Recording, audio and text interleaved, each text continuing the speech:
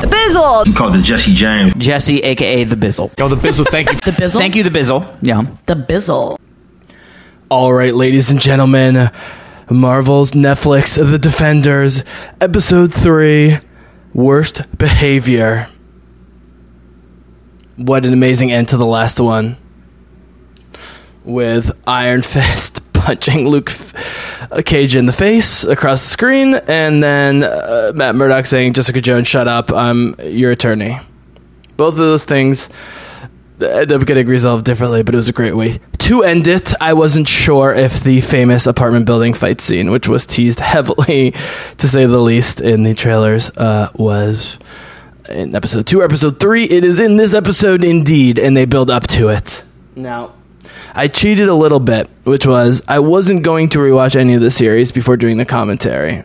However, I started to doubt my own memories that there was nearly as much wrong with this series as I thought, and so I watched some of the middle episodes of this series, although I haven't gotten all the way to the end. I'm going to save that for you guys. Right, she's referencing Constantinople, about how old she is. The thing is, the Fountain of Youth is never as interesting as it seems, and they hit it too hard on the nose.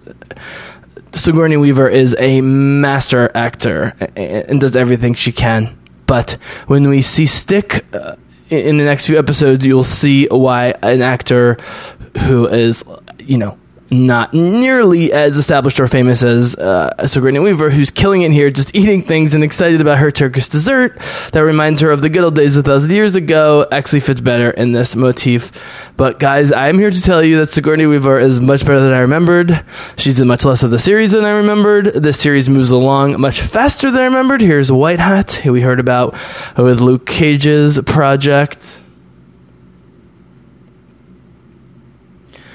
And I can't believe how much they got in episode 8. So, this, looking back now, having seen this a couple times and now doing commentary, the first 14 minutes or so here, where it's the whole black sky rejuvenation and the mysticism and magic and the dark, black magic, and we're bringing Elodie Young back to life. Elektra is the black sky, and they're explaining it, and she's a zombie, and blah, blah, blah, blah, blah.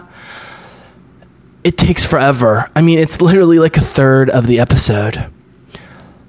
But my recollection was this episode represented this is me watching the first time, was this episode represents the best, but also things I had the most problem with the Defenders miniseries, which is the second 2/3 of this episode with them coming together and then fighting in the tower and the Chinese restaurant coming up, leading into the next episode, is what makes this so special, even better than the Avengers, which teases the shawarma, but they really do it with the Chinese. Oh my god, Elodie Young, she's so stunning.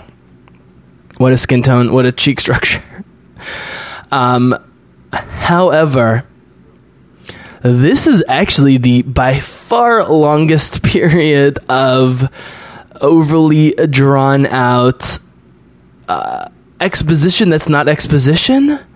This is supposed to be character building between her and Elodie Young's character, Elektra, reborn as the Black Sky, but we never understand why she's obsessed with her. We never understand why Alexandra thinks the Black Sky in general is a great idea. We never understand why Alexandra thinks Elodie Young's Elektra, in particular, coming back to life as the Black Sky is a great idea.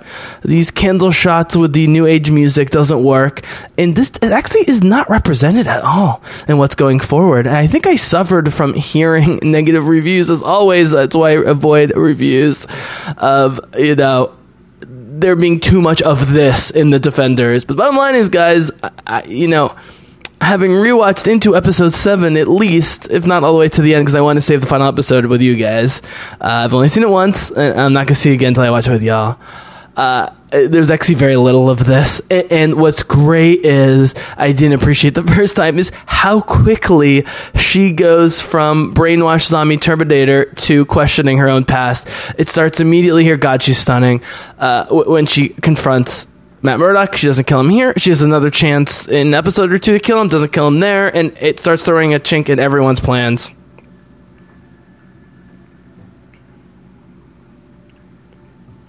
The problem is, this looks exactly like Arrow Season 3, with Thea being reborn in the Lazarus Pit and fucking Ra's al Ghul. The colors are the same, everything. Whoop. Sorry, my chair's getting a little squeaky. I got a new setup here. Yeah, I remember thinking this was when they were going to go to the theme music. They thought this was really important to do like a really long extended opening for this one about the rebirth of Elektra, but it really doesn't add anything. Well, it only adds stuff to Elodie Young's character because she's an unbelievably spectacular, phenomenal, unmatched actress. Physicality, what she's doing. She could literally do anything. She's like an orc. She's like an Uruk-hai being reborn. And the connection ends up being that once the immortal or semi-immortal Alexandra here tried to have a daughter, and the daughter died fairly young, at least in her view of the universe. And she considered her weak and not her true daughter, and she considers this her true daughter because she's going to live forever and be the assassin and the immortal that even she could never be. But I am all about sold through performance. You guys know that that's the case, but the writing just doesn't get there. And ultimately, the ride from post this extended long 14-minute long scene or whatever it is a straight roller coaster ride to the end. And just seeing Elodie Yung just kill it here with the physical performance. Like, she's like Gollum. She's like, oh God, what does this remind me of? You know? This is your home now. Look at her. I mean, you can barely even recognize her. And, the tenuous hold they have on immortality. Oh, here's Alexandra beating her up. Oh, she's barely alive. The tenuous hold on immortality is interesting because it's real, unlike Orphan Black, where it was just a hoax in the final season, which worked and was interesting in its own case. They're asking Elodie to go basically full method here. For a young actress with not a lot of credits or experience, is extremely hard. And, she loves her because she's beautiful and, her physical potential. It's just like a way she didn't even love her own daughter. The way she's eating, stuffing her face here, language will come back to you, blah, blah, blah. But it's nowhere near as effective as Gollum or things like that. And, I think what is ultimately metaphysically interesting is the way that Alexandra talks about, I think in this episode, and maybe a couple times more, going into the black, because they do die and then they're reborn. They are truly dead and then are reborn. And their experience of the afterlife is of the thing that we all fear, whether you believe in God or not, whether you believe in heaven or not, that there is just pure nothingness. It's just blackness and emptiness and, horrible vacuum of nothingness beyond the grave. Maybe not everyone fears it, but a lot of people do. Even people who don't believe in God and heaven. And that's her great fear. And that does help sell the character. And those are subtleties you see on the second watching. And I remember watching the show going, there's so much going on in these 8 episodes. There's so many characters, so much mythology. Most of these superheroes I've never visited before, especially before the Netflix series. Even Jessica Jones, like my favorite. And hoping on repeat watchings, I would get things. And you know what? I'm getting stuff on the rewatches. And one of them is the metaphysical horror of death. And if anything, they don't stress enough that Matt Murdock, although religious and claiming to believe in God and claiming to be a religious man, nevertheless seems to be somewhat nihilistic in terms of, well, not nihilistic, but is somewhat cynical in terms of the reclamation of the human soul. And that God is not to judge, that he will judge the bad people and kill them or put them in jail or whatever, take them out. If you're truly religious, God should be the one to judge. So, from an artistic standpoint, and when you have Sigourney Weaver, who's a legend and stunning, and when you have Elodie Yung, who I think will be a legend based on her performance so far in the Netflix series, The Black Sky, here it is, building the mythology, these two actresses. I mean, I think Elodie Yung was just so intimidated. The fact that Elodie Yung does not overact more being around and feeling like she needs to impress, like we all would, someone like Sigourney Weaver, is a credit to her confidence in herself. Look at that face. I mean, she looks similar and dresses similar and has these same colors as Nissa Al Ghul in Ara, but Nissa Al Ghul is so much more appealing in so many ways.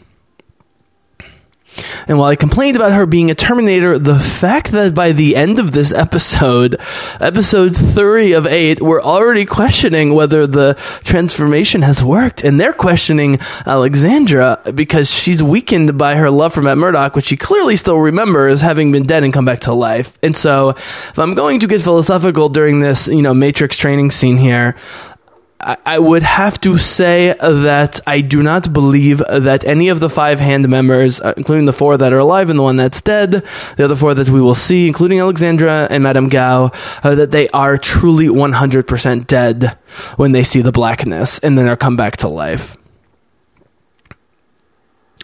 I don't think the writers are specifically trying to give us that sort of hopeful message that there is something more beautiful beyond the grave, but I don't think they could have brought her back if she was 1,000% dead spiritually, religiously, theologically, physically, mentally, emotionally, etc. And the fact that they can't heal her body just shows that. You can't heal her body, but you can bring her back spiritually from the dead. I think we're meant to question. Now, Orphan Black being a political social commentary in addition to a great character study, it being a hoax about the, Fountain of Youth works for them. But revisiting this now after seeing Orphan Black, and you see the screen swipes, which is very Matrix and Star Wars, which is fantastic. I mean, this is the love story, right? This is the twisted mother-daughter love story. And this does bring attention to something that does disturb me about parenthood. And most parents are amazing, and parents are heroes when they raise their kids right. And so I never really truly question it. But there is something about why do so few people adopt when it's so clearly the correct thing to do, and you can raise the child as your own and they will be your own in every important way, spreading your genetic, self. Oh, here's the killing. This is it. They bring in all these ninjas. They say she's ready just to kill all these guys, which is great. That's the thing, guys, and this is why I love Ultron, specifically for things like this, when you rewatch, that's weird on first watching or two, and just this super fun as it goes along, and she killed them all. Dead, boom. She barely is even covered in blood, which is that she tried to procreate herself. She talks about her daughter, Alexandra's daughter. She's almost crying as Sigourney Weaver. God, she's killing it. I'm sorry, Sigourney, I love you. I didn't mean to criticize you. It's the writing's problem, but you're still doing a great job. But this is what she really wants in a daughter. She wants her to be her spiritual successor. This is the answer. What's the answer? What is the answer? Oh, her uniform, which happens to match Daredevil perfectly. Spoiler alert. But I think that's the Elektra outfit, right? And so that reminds her of the old days? Okay, here we go. Theme music, 1313. Wow. It's exactly 1313. Look at the new Daredevil trailer, guys, and check out 1313. I don't think it's a coincidence. Now, here we go. So my dad apparently claims he hasn't seen this before, which seems impossible. So I think he's watching right now. So hopefully this won't shut me off. Obviously, I'm watching the intro because I love it and because I need you guys to be on time with me. There's Jessica in the blue. Beautiful. There's Luke in the yellow-orange, Elodie Young, Rosario Dawson, God bless her.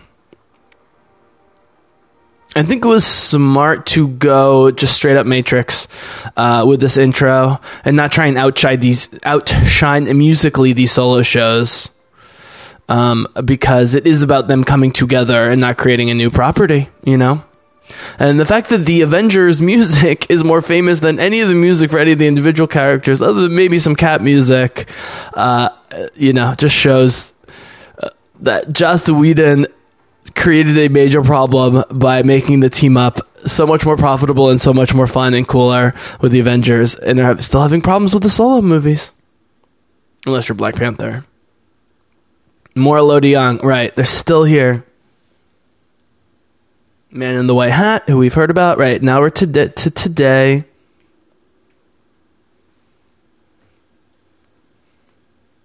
So, first time through, that was really painful because it was predictable and didn't seem to be teaching me anything. But as you get the character studies going, here's thick. it does provide some insight into the dark, twisted mind of Alexandra. Not doing the torture song and dance. I think she hits him in a second.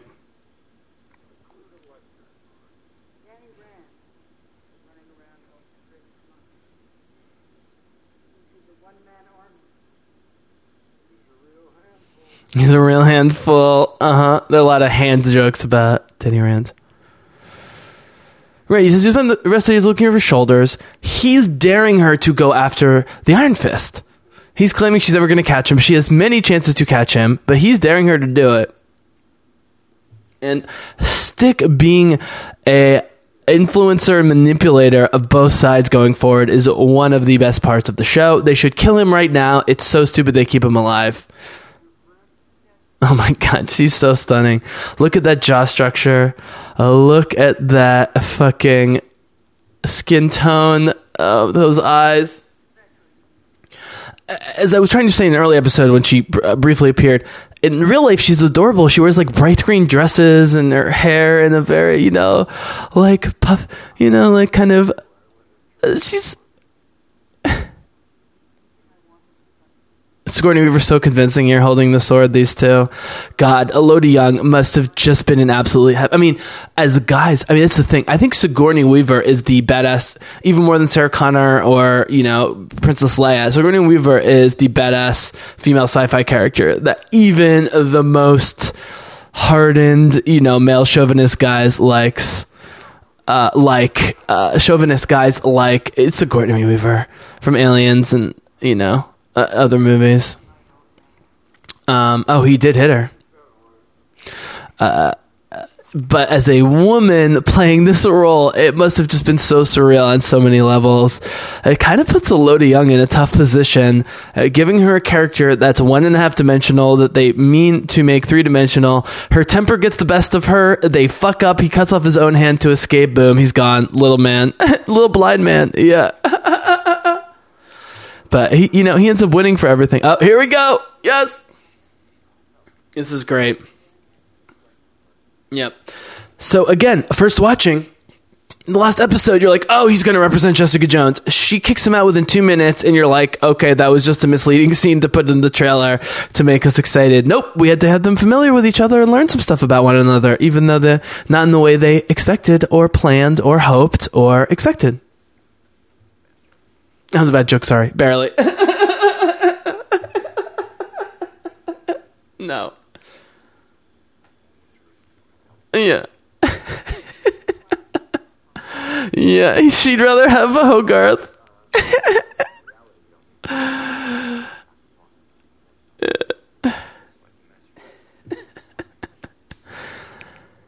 It's bizarre to see Jessica so relatively calm.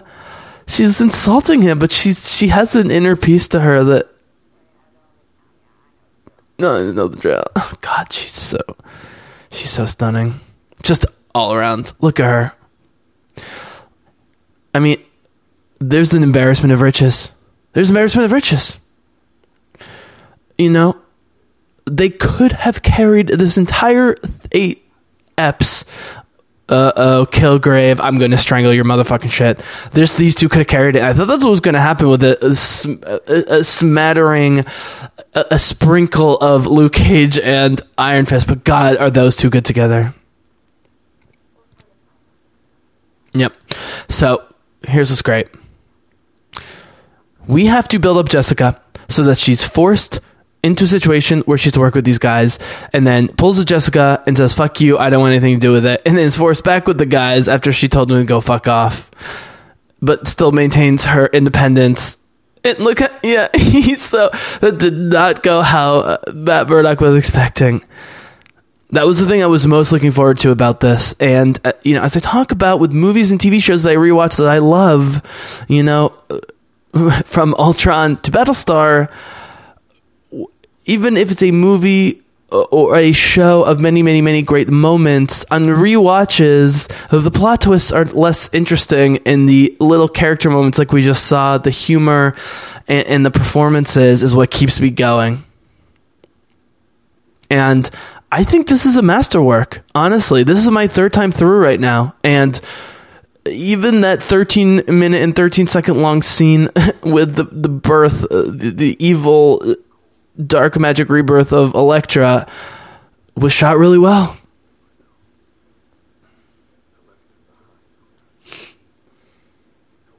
Okay, so one of the things I didn't get in the first few episodes, having not seen it since I originally aired, was that I kept crediting different characters with being the ones to discover what's going on. But what they do is all 4 characters discover what's going on.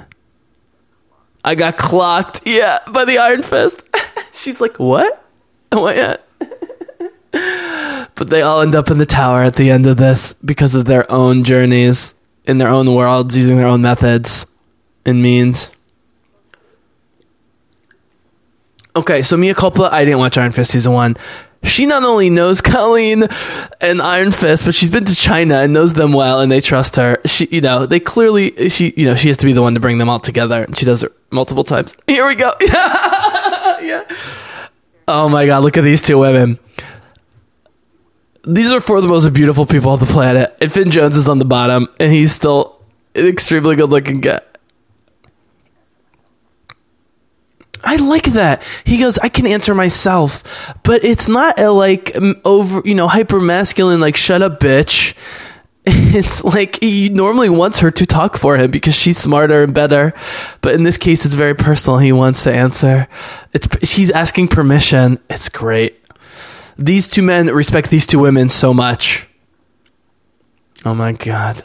She's so stunning. Oh, Colleen. So,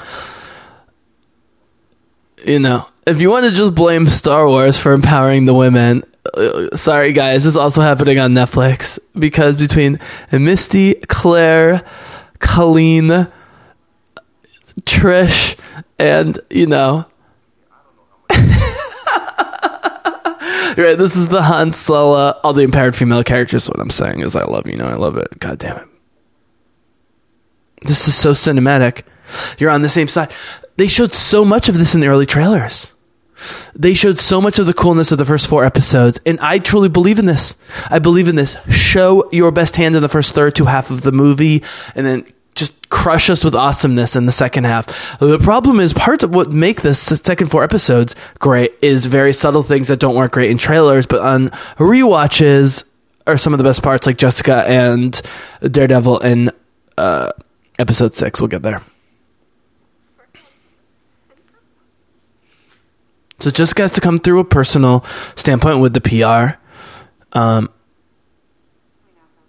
This woman drives her to find them in the tower later in the investigation, and then leaves her to leave because she thinks she's meant to just protect, people like this, and then realizing it's part of a much, much, much, much, much bigger conspiracy and war. Until she comes back.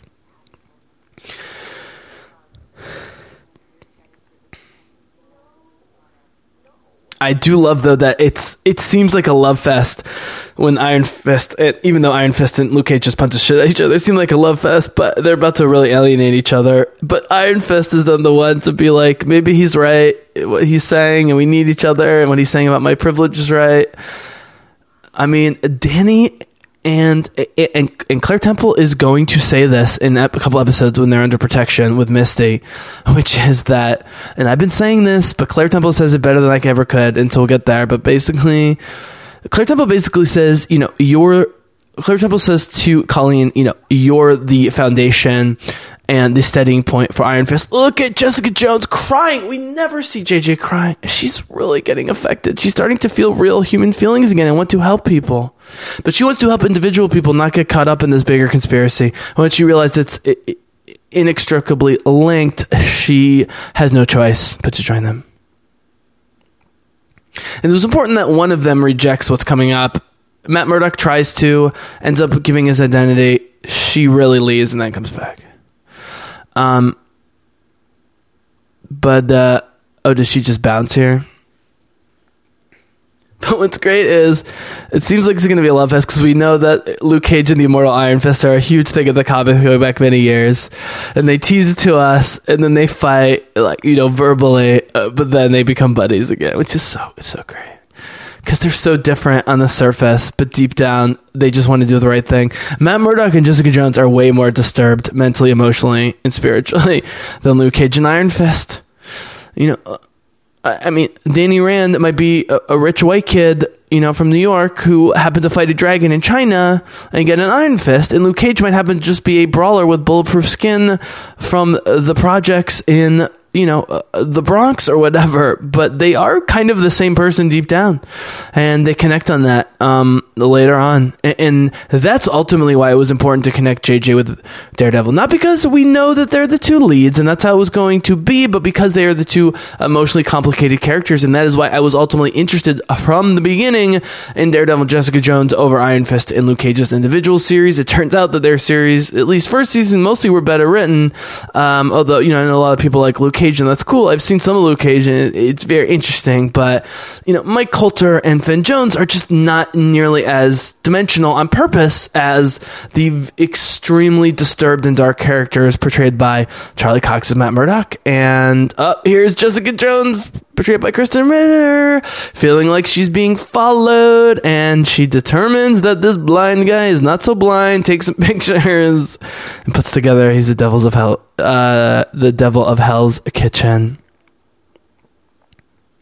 This was important, that not just is Jessica a great brawler and an incredibly brilliant mind, but that she could lose him and be following him when he thinks he's following her with his unbelievably supersonic and subsonic skills. He completely lost her. He's completely lost Jessica Jones. She's now behind him. She's on to him. She had no reason to think that he'd be the guy. She has no evidence that Matt Murdock is Daredevil until now. And now he's just trying to run and get out of the way. And she's totally on to him. And he smashes the camera. It's great. It's great. But what's brilliant is, what I was worried about was that Jessica would let Matt be the leader because he's the ego and he's the male and blah, blah, blah. But she was really the smartest and the best at everything. But he needs to escape here. Oh, no, she does get some pictures. But Matt Murdock ultimately has the most intense personal journey because of Elektra and Stick and so forth. How does he not hear her? Or maybe he's just scared. I think he's just scared. He's threatened to the point of thinking that he's lost her and now someone more threatening. Yep, there he goes. Yeah. Taking those pictures. Jessica Jones, my girl. My superhero. My hero. I say it. My hero, Jessica Jones. She's my hero. Oh, here. And Asher. Here she goes in her ditzy voice. Oh, hi. This is her. Oh, this is when she starts seducing the architecture guy to get info on the hands, you know, buying up giant buildings to blow them up plan. Here we go. Right. You think they're going to just be buddies here. They bond for a minute, and then the egos come through. Right. Claire said they didn't experiment on you. Long story, right. What kind of long story? What kind of experiments? Oh, it was voluntary experiments. Right. Again, I don't know the full Iron Fist and Luke Cage stories, but who cares?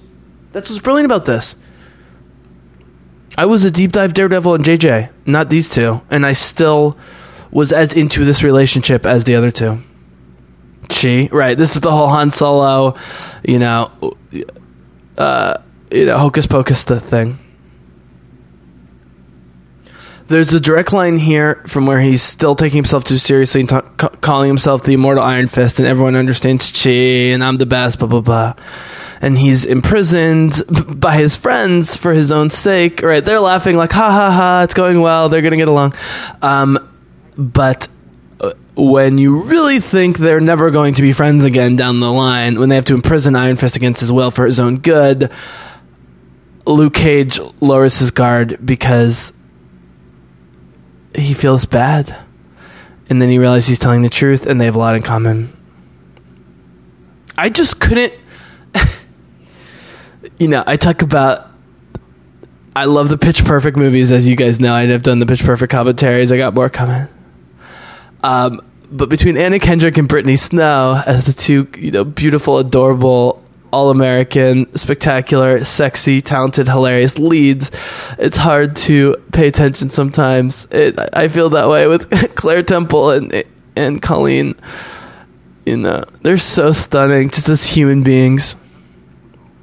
And the women are keeping the men in line, but this is exactly the way you do it as to not alienate the male audience. And this is the problem that Star Wars had with Last Jedi, was Rian Johnson was not specifically trying to, as I've said, make all the women the bosses and make all the women seem dumb, or all the men seem dumb or incompetent, or, right.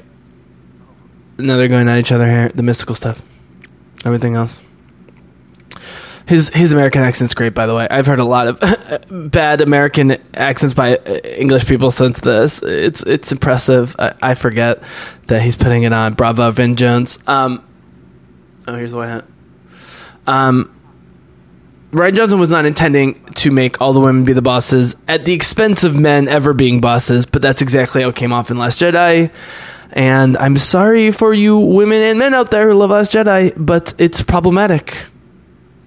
It's more problematic than Leia in the slave outfit, because ultimately Leia is still the boss, both in that extended Jabba scene, the linchpin to that plan with Luke Skywalker, and the linchpin of the entire Star Wars series. Finn and Poe and Luke, until the end, are completely interchangeable, make dumb decisions, and have no clue what they're doing. And you know what? That is how men are in real life. But if you're trying to get a female audience and not lose your male audience, you have to be conscious. And these are two of the strongest female personalities in real life that are in Hollywood and also on screen in Marvel. But they complement their men. They're never condescending to them. They're not like, you fucked up, like, why are you guys being such macho man, blah, blah, blah, blah, blah. Colleen's like, we need him, and Claire's like, we need them, Like, it's just, they want them to get along so they can get stuff done, because they're the ones with superpowers, and that's why you need Jessica Jones as well. Because Jessica Jones treats her male and female friends the way that traditionally male superheroes treat their love interests and, weak or other female friends. I gotta protect you, I don't want to hurt you, blah blah blah blah. Okay, here we go. This is great. This is an amazing plot twist. I'm not gonna say it's amazing, but in retrospect, this gets better with each watching. And the fact that I caught on my first rewatch, I think in episode 1, that this kid was working for the Hand, having not seen this for a long time, shows the excellent stringing along of the narrative. Yeah. What does he say? They're extremely dangerous, and Luke says, so am I. This guy's great. So here's what's going to happen. He knows he's going to die. He knows his mom's in trouble. And he says, you want to help me. But really what he's doing is trying to help his mom and help the cause, because he's about to die, because he's in jail, and there's no way they're going to let this guy alive in jail working for the people he's working for. He discovers a secret stash. He gets executed. He can't say what he wants to say. Yep. There's a few red herring episodes early in JJ, actually, that point to something like this that actually lead to nothing. The fact that this leads to something, specifically Luke getting onto the scene. Oh my god. Looks like it might make quite an impression, says Colleen.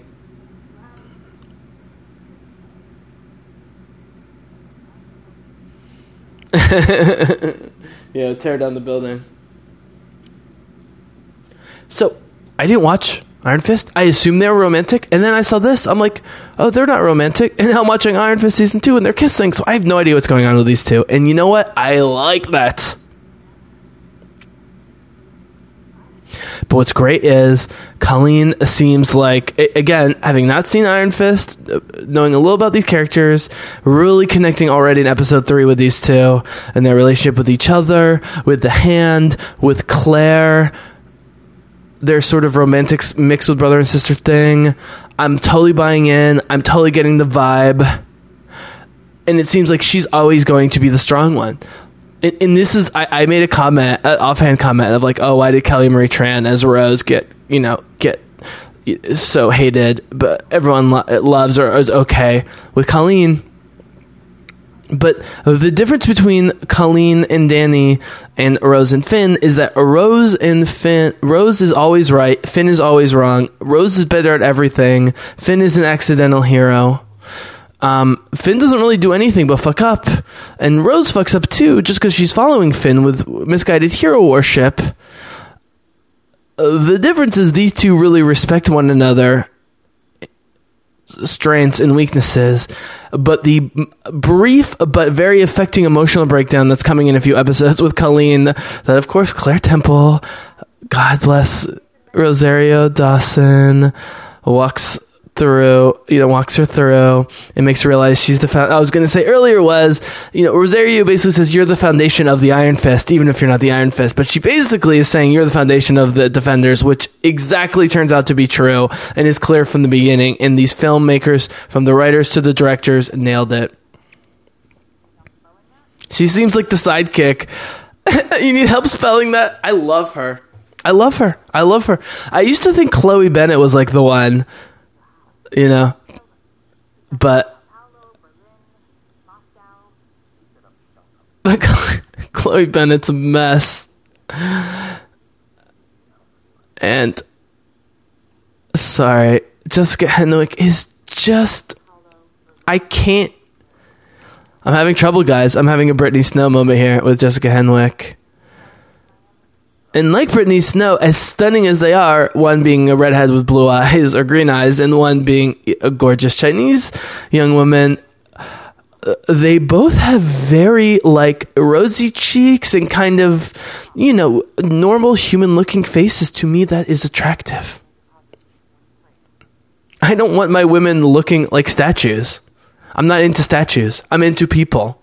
She is probably the most fully formed person in this entire show that's not Rosario Dawson, aka Claire Temple, which is why they get along so well, and they are the two rocks of what's going on.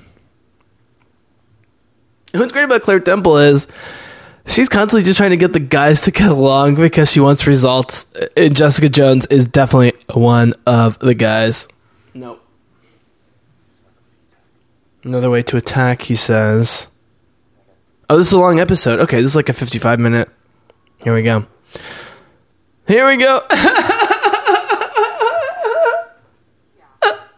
I'm super into that. Oh my god. Oh, she's so great. Communal workspace.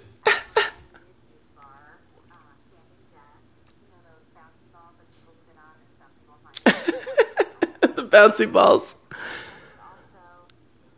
Oh, she's so manipulative. I'm pragmatic. Oh my god. Can I quote that? That's the thing. The problem is, even smart, well-adjusted males cannot resist this.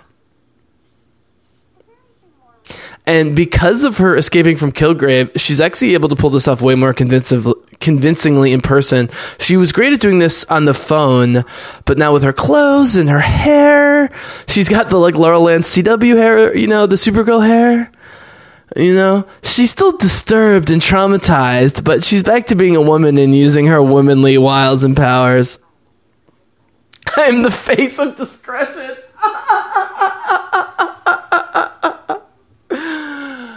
Oh my god. Oh, John Raymond, there it is.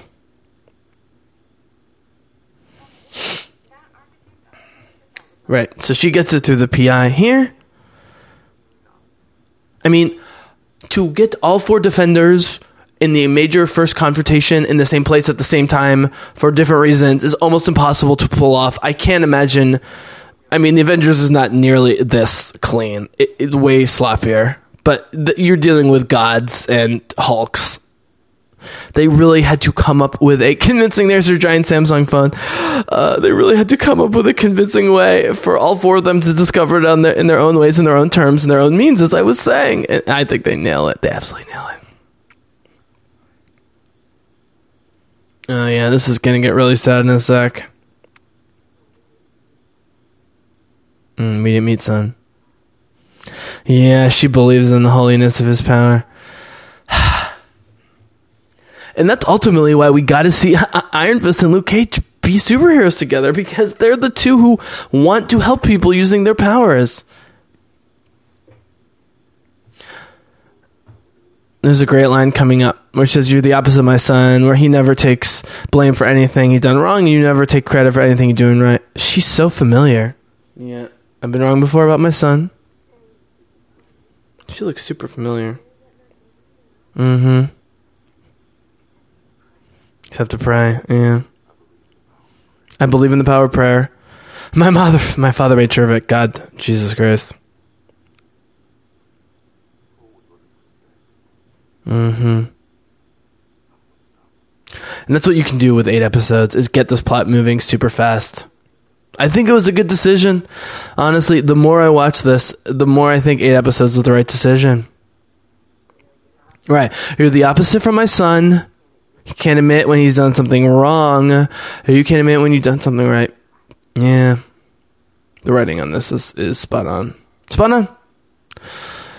I'm not going to say this is better than Daredevil Season 1 and or 2, but in terms of the relative smoothness of the flow, I would put this after Punisher and Jessica Jones, and right up there with Daredevil 1 and or 2, depending how you see it.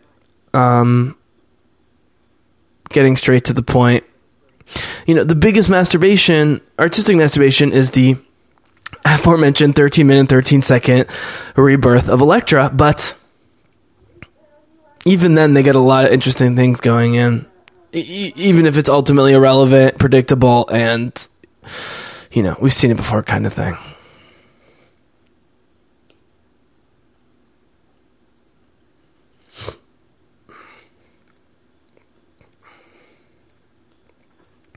So The Defender says a 7.5 out of 10 on IMDb, which for a TV show is not great. It's not horrible. It's not great. But when you look at the individual reviews, after the first episode, it goes 8, 9, 8.6, 8.2, 8.5, 8.1, 8.4, which is pretty damn good. People think this is the best episode because of the tower fight. I think the last episode is right up there. Right, here's the money. He's dead. She's going to start screaming. I'll try and get away from the mic.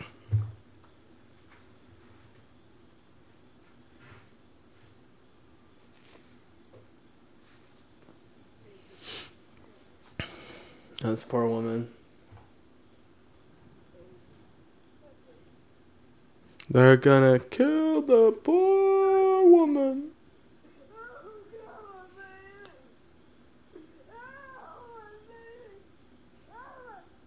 So other than that, the only hysterical crying this series comes briefly from Colleen, which is a great scene with Claire Temple, as I teased. And of course, the evil rebirth of Elektra. Oh my god. I mean, the fact that they make Colleen the 5th Defender without saying it is awesome. It's awesome. I mean, the only time, Danny tells her to stay away from this initial battle, and then she gets injured in a battle mid-season, but then she's there at the end with the sword. Oh man, she's so stunning. Oh, stick. I need to watch the original Iron Fist, god damn it. Where's the fist?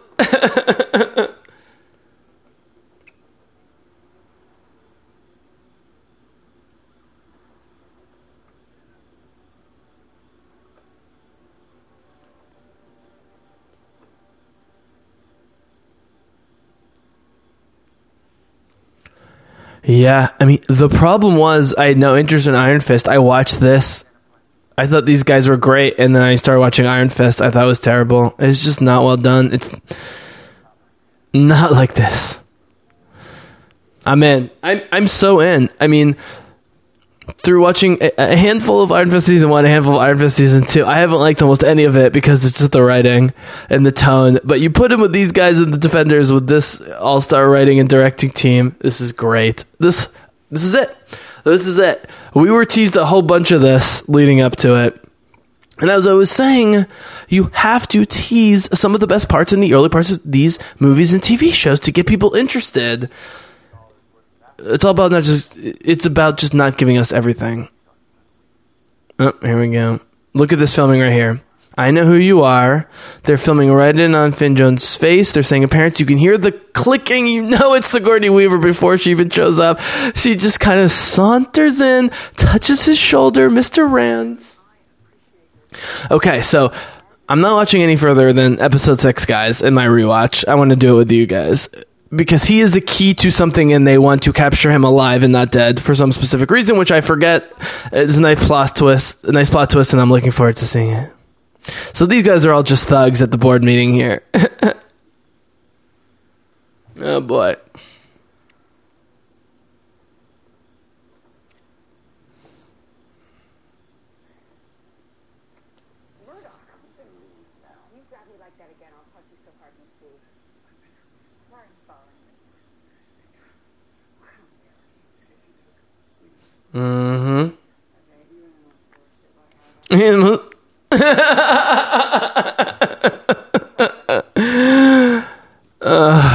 They know how to write for JJ. That's the thing. Like with Joss Whedon, Joss didn't write any of the solo movies, but he knew how to write as well or better. He breaks the camera for all the characters in their own movies. As I always say, Tony Stark does way better in the Avengers movies than in his own films. Human trafficking. He's so naive. He can't understand what's going on here. They're all just waiting to take him down. And that's why he needs to get humbled by his own teammates many times, actually, to learn what's really going on. Right.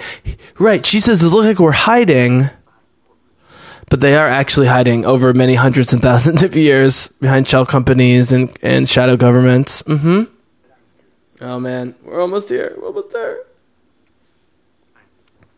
I am the immortal Iron Fist. Weapon of Kunlun. This is what sold me. Just say it. I'm fulfilling my destiny. Yeah. Kunlun. She knows it. Which is, it's destroyed. I think he's the final Iron Fist, right? Right, he lost his parents. Colleen lost her life. I don't know the backstory, but they saw it through performance. It's a testament to their skill. Oh.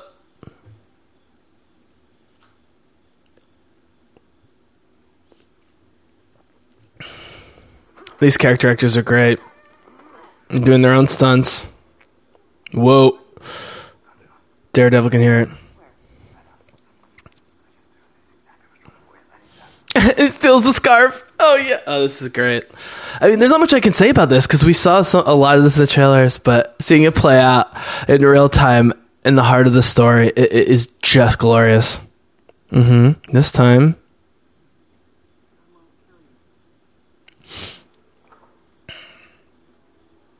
You needed a reason for them to not want to kill one of them, and he's the perfect one. Right. So they've got batons, they've got stun guns. Here we go, baby. Here we go. Woo! Oh, yeah, baby. He's already fighting better. I know Finn Jones wants to do as many stunts as possible. I mean, that's the thing. Some of the best karate masters on the planet are not large guys. Look at Jackie Chan. You can do it. It's all about momentum, force, velocity, changing directions, redirecting other people's force into them or to other people. And they rushed Iron Fist season 1. I'm not making excuses. But for whatever happened, here it comes by the time he gets... Yeah, baby. Oh, yeah. You, me. Yeah. It's perfect. Luke Cage has to be the first one to come in to help him. Punching's okay now. It's complicated. Yeah. Oh, here they go. The immortal Iron Fisted Luke Cage, baby. He's taking the bullets. He's doing the karate. Yeah. I don't understand comic book nerds who don't love this shit. Oh, here comes the fist. He's got the scarf. Oh, this is great. People don't understand how brilliant this gag is. We go on an extended journey of him running up the stairs, and she takes the elevator. You look like an asshole. It's your scarf. Oh, yes. This is an unbelievable extended, not a one-shot that looks like a one-shot. Hello. Hey, guys. Jessica, Luke, how you been? Long story. Oh, I love these two. Who's he? Wait, there's one coming. Something else. Yeah. Oh, I thought that was Danny that said that, but it would make sense that Murdoch was the one to detect it. She's so torn. Yeah. Sigourney Weaver's working better on me in each rewatching. God. Oh, Elodie Young.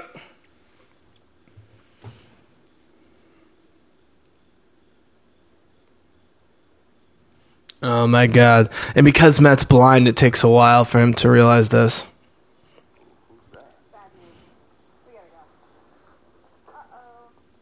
Uh-oh. I love that. Uh-oh. We never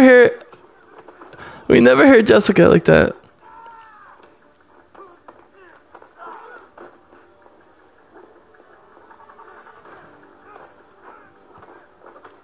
Damn. Uh-oh. Oh, shit. What's great is Jessica picks her spots. Oh, Murdoch through the glass.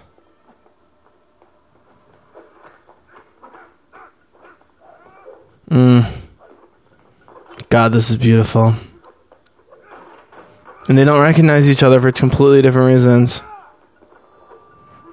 I'm taking photos while I'm watching this, guys. God. She's so stunning.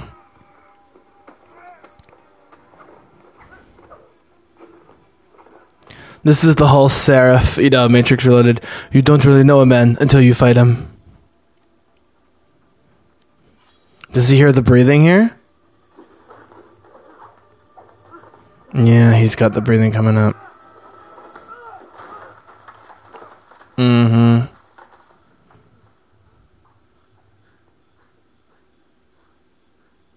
Here it comes. Mm-hmm. He knows immediately it's her breath. Oh, God, it's so cool. Daredevil's such a cool character.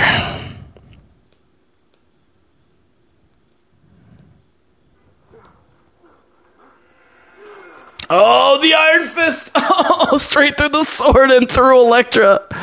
This is when they start questioning her. She gets paralyzed temporarily because of Matt Murdock talking to her.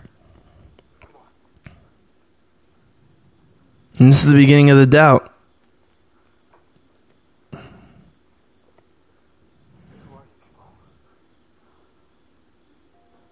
Who are you people? Here they go. Boom! Is that it? Oh! Oh, man. I can't wait to do the next episode, the Chinese restaurant. I mean, each of these episodes just keeps topping the previous one in different ways. They all are so memorable. Yeah. I'm really liking this, guys. I hope if you're with me still, you can at least appreciate that this is an underrated series. And I don't know what people are expecting. I just look at these four together and you add in Colleen, and it's just brilliant. Thank you for joining me. I'm going to take a quick break and jump into Royal Dragon episode 4. You guys have been amazing as always. I have been the Bizzle as always. May the Force be with you. And for now, the Bizzlecast is out.